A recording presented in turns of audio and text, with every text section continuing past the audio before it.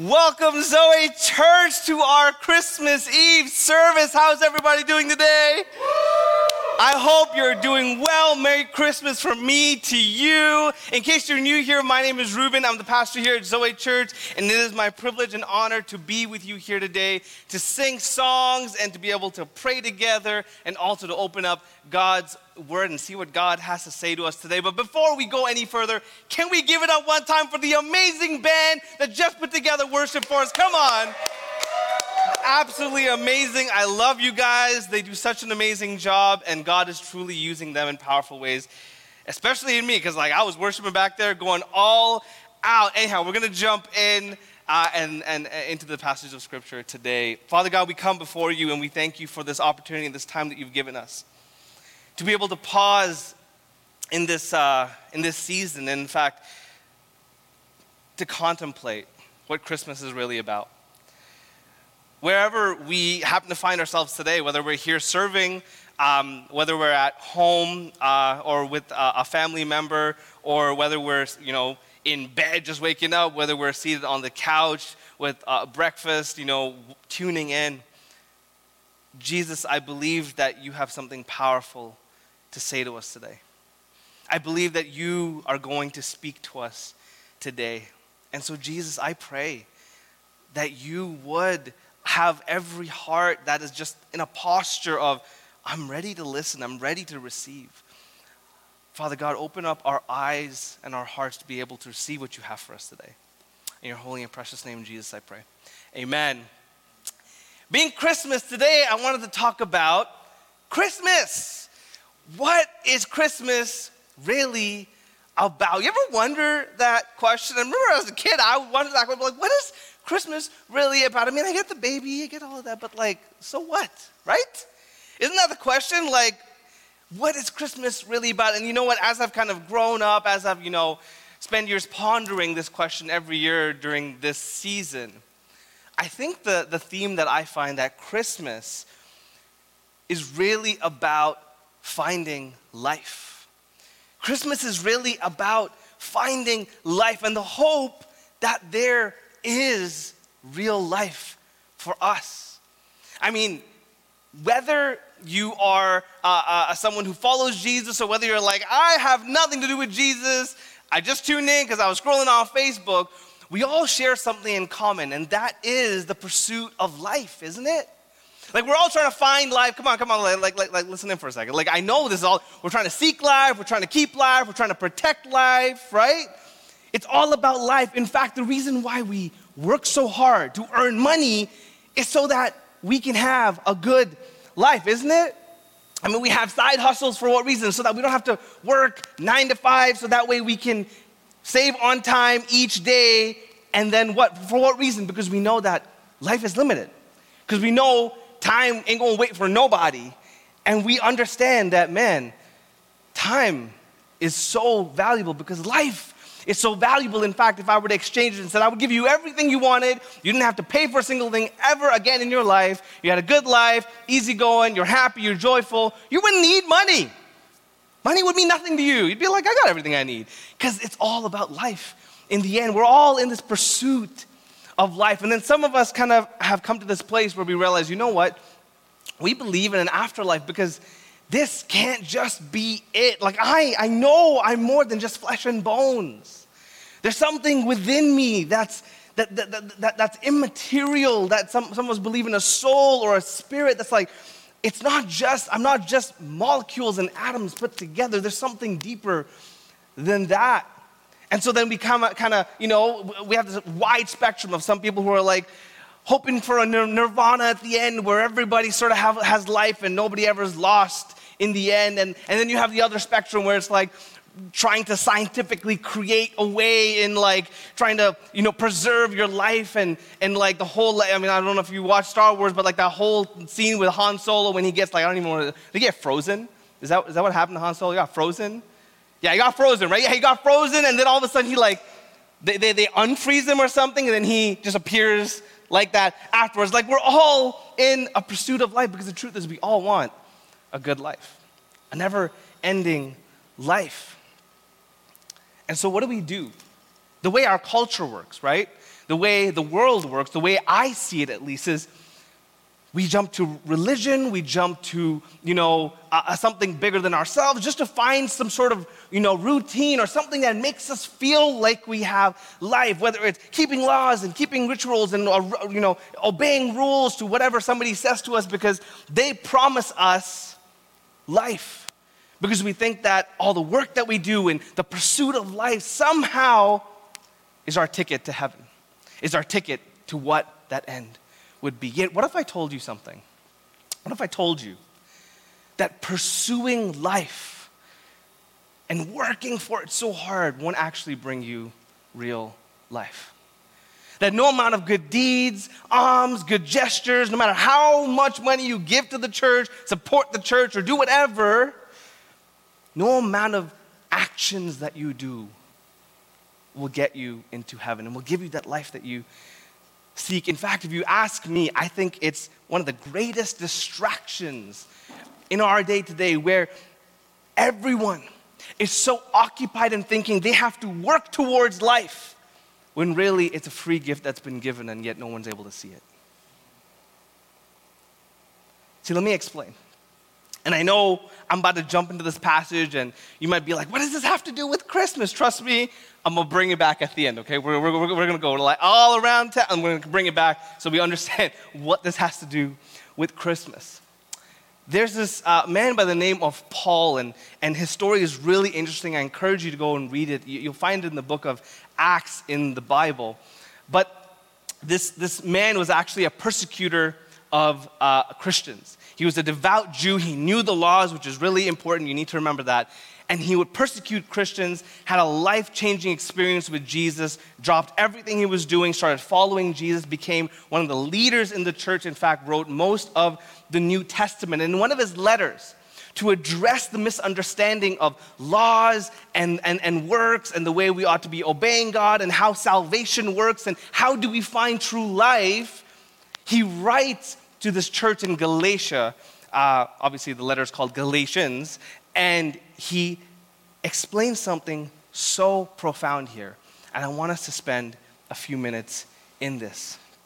If you have your Bibles, turn to Galatians chapter 3, verse 10. If you don't have your Bibles, don't worry, it's going to be up on the screen. And if you're like, hey, I'd like to follow along, download this app. It's called the YouVersion Bible app. It's the quickest way. You'll get it right on your phone or device or whatever, and you'll be able to follow along, but it'll be on the screen until you get that. So Galatians chapter 3, verse 10, the middle of his letter that he's writing to this church in the region of Galatia, he says this: for all who rely on works of the law are under a curse. You see, what he's saying is, for all who are depending on their works, on the things that they do to obey what the law of God says, and they're like, I am putting my hat in that, I'm putting my hope in this, he says all those people are under a curse. For it is written, cursed be everyone who does not abide by all things written in the book of the law and do them. He's saying, listen, there's a curse over even just relying on the law, because the law is actually kind of like a catch-22. Because see, the way you keep the law to obey, and this is the mark that you need to meet, is you never break it. And the moment you've broken the law, now you no longer are able to keep it because you've broken it. No matter how much you try and keep it, from now onwards, you've already broken it. And here's the thing, the law, God gave the law to people when we were already in our broken state. And yet, what happened was, in their time, Jews had misunderstood this. They had thought it's all about keeping the law. It's all about following and acting, and this is the way it looks like to be a Jew. And then even in our Christian culture today, there are so many that believe that salvation is by work. Salvation is, and then finding life, really what that means, that finding life is by the things that we do and we are able to somehow earn it. See, if we take a quick step back to understand the larger picture of this will help us. Sin is what brought this curse into this world. Go all the way back to Genesis, Adam and Eve. The moment they made their choice to abandon God, to reject God, to put their trust and their faith and their hope in themselves rather than God, sin entered the world. Separation, it separated them from God, and God's hope and plans and life started to change. Because for Adam and Eve, well, they were not meant to have this curse. And the curse is death. I know today we think that, you know what, death is a natural part of life. It is not. Death is actually a curse of sin. It is a constant reminder that we are broken people living in a broken world. And ever since then, we have been in the pursuit of trying to find life because we have this curse of death upon us. We were not created to die, but because of the curse of our own actions, we find ourselves in this place. And so what did God do once Adam and Eve had fallen? He searched the world. He would look around the world to see if there would be anyone who would put their faith back in God, who would trust in God, who would show their act and a gesture of, I am willing to follow you and trust you. Along comes a man by the name of Abraham. And Abraham was given an opportunity. And because of his trust in God, because he trusted God, it was counted to him as what? Righteousness. It wasn't his actions, it was his faith, it was his belief, it was his trust to follow what God was calling him out to. And then God sends him this promise saying, you and your generation will be blessed. There will be life that comes through your seed, Abraham. That is the blessing and salvation that's going to come through you. And so then Jews, Abraham being the first Jew, followed along, believed this. They kept the covenant. They held on to the promise. But later on, God sent the law. And then every single person, what they did was what culture was doing, which is they forgot about the promise. And they started holding on so tightly to the law as if law was what could save them. That somehow the works that they did and the effort that they put in, that is somehow what actually would bring them life, because they were so aware of the curse that was on them. And yet what Paul says a few verses later, Galatians 3:18, he says, for if the inheritance, if life, if salvation, if the blessing, if the hope to come, comes by the law, it no longer comes by promise.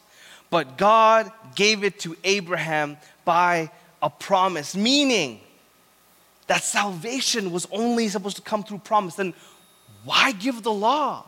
What's the point of the works and the actions? I mean, today Christianity is labeled as, you got to just follow these things and somehow God will bless you because of your actions, right? Like I feel like sometimes that's the generic thing that outsiders think that Christianity really is. And yet that's not the case at all. In fact, Paul says it, very next verse. He says, verse 19, why then the law? It was added because of transgression, until the offspring should come, to whom the promise had been made, and it was put in place through angels by an intermediary. What is he saying there? He's saying the law came because of sin, transgressions. The law came so that your sin would be known, so that you would know your sin.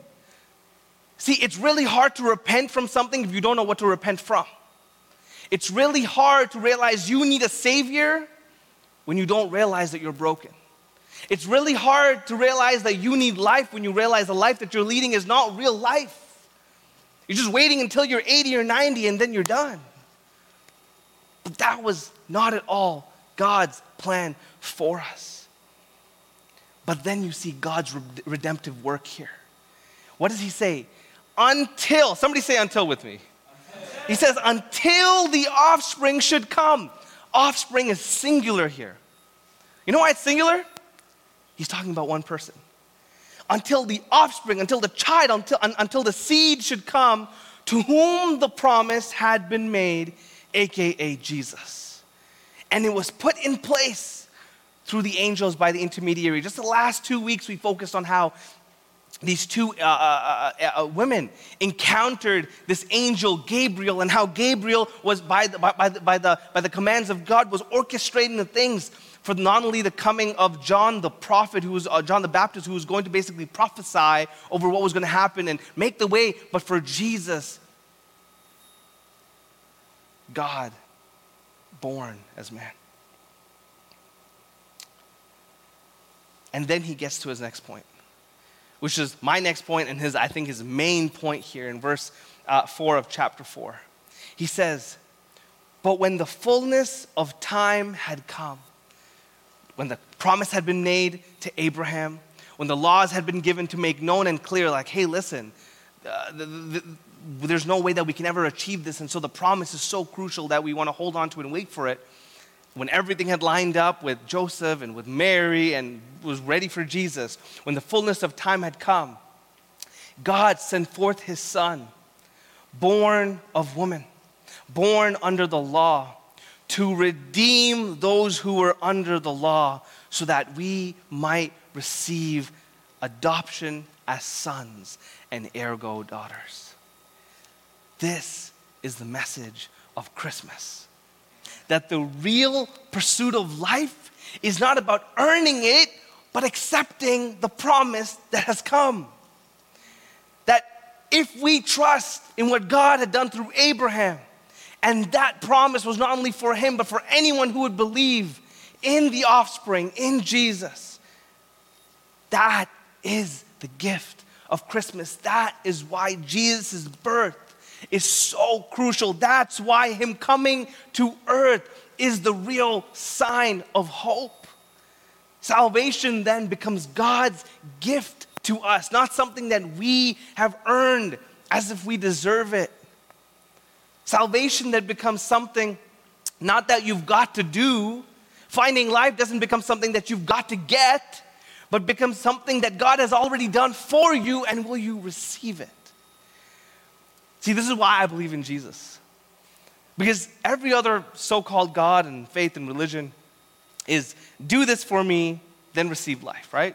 Do this for me, then receive life. But Jesus says, receive me because of what I've done for you. Totally different. You're not going to find any other way of life that does it the other way. And that's why for us as Christians, for us who are part of the church, this is why giving gifts during this time of year is such a good reminder to show not only your family and friends, but the world of the greatest gift ever given. Jesus, born of a woman, born under the law, for one purpose, born to die. So that when he died on that cross, and he paid for your sins with his blood as he sacrificed the perfect Lamb of God, sacrificed for our sins, we then no longer have to earn our way, because it's impossible anyways to do that. But what we get to do is say, just like Abraham did, I'm going to put my trust back in you, God. I'm going to put my faith back in you. What Adam and Eve failed for a moment to do, I am going to put my faith and my trust in you. Church, that's how much Jesus loves you. That's how much the Father loves you. That's how much the Holy Spirit loves you. That he was willing to come down for a moment and make himself the Son of God, the Savior of the world, come down for a moment and say, I will give my life and I will surrender it, so that anyone who believes in me will not perish, will not face the curse of death, the eternal death, but will find life in me. And so this Christmas season, my encouragement to you is cherish the gift that God has given us. We have hope. We have life. It begins today, and we know when our physical bodies fade away, we will go on to eternity with Jesus Christ. Be encouraged by that and share that message to anyone who will be willing to hear it. But for anyone who's here, maybe who's like, I don't really believe in Jesus. I'm not about that. My encouragement to you is, would you consider Jesus? Consider all the things I've said, because here's the thing, the pursuit of life will be the biggest decision you ever make. The pursuit of life and how you go about to find life will be the biggest decision you ever make. And if there is an afterlife, here's my question. Do you know where you're going? I believe in Jesus, who says, look, there's nothing that you could do to earn your way to me. And so I will take the form of a baby, and I will come to you, and I will live a perfect life, so that when I give my life up, that becomes the inheritance that I have gained. I will freely give it to you, if you believe in me. If you believe in me. Jesus, thank you so much for your gift of salvation. Thank you so much for being born. Thank you so much for entering our world. Thank you so much for being you. Jesus, I pray for every single heart that is at home right now, who've been feeling lonely in this season and feeling hopeless in this season and feel like there's that they just want to give up. Jesus, would you reach out to them? Would you speak to them? Would you meet them? Would you minister to them? Jesus, you are not far from us. And I pray that those hearts who are trying to figure out, man, what does this next step in life look like? That they would see the gift that is you. The gift of life that we don't have to earn. The gift of life that you have freely given us because you've already done the work. And so Jesus, any heart that has been on the fence, any heart that is like, I have been running after God thinking I got to do all the running, and really it's you who's come to me.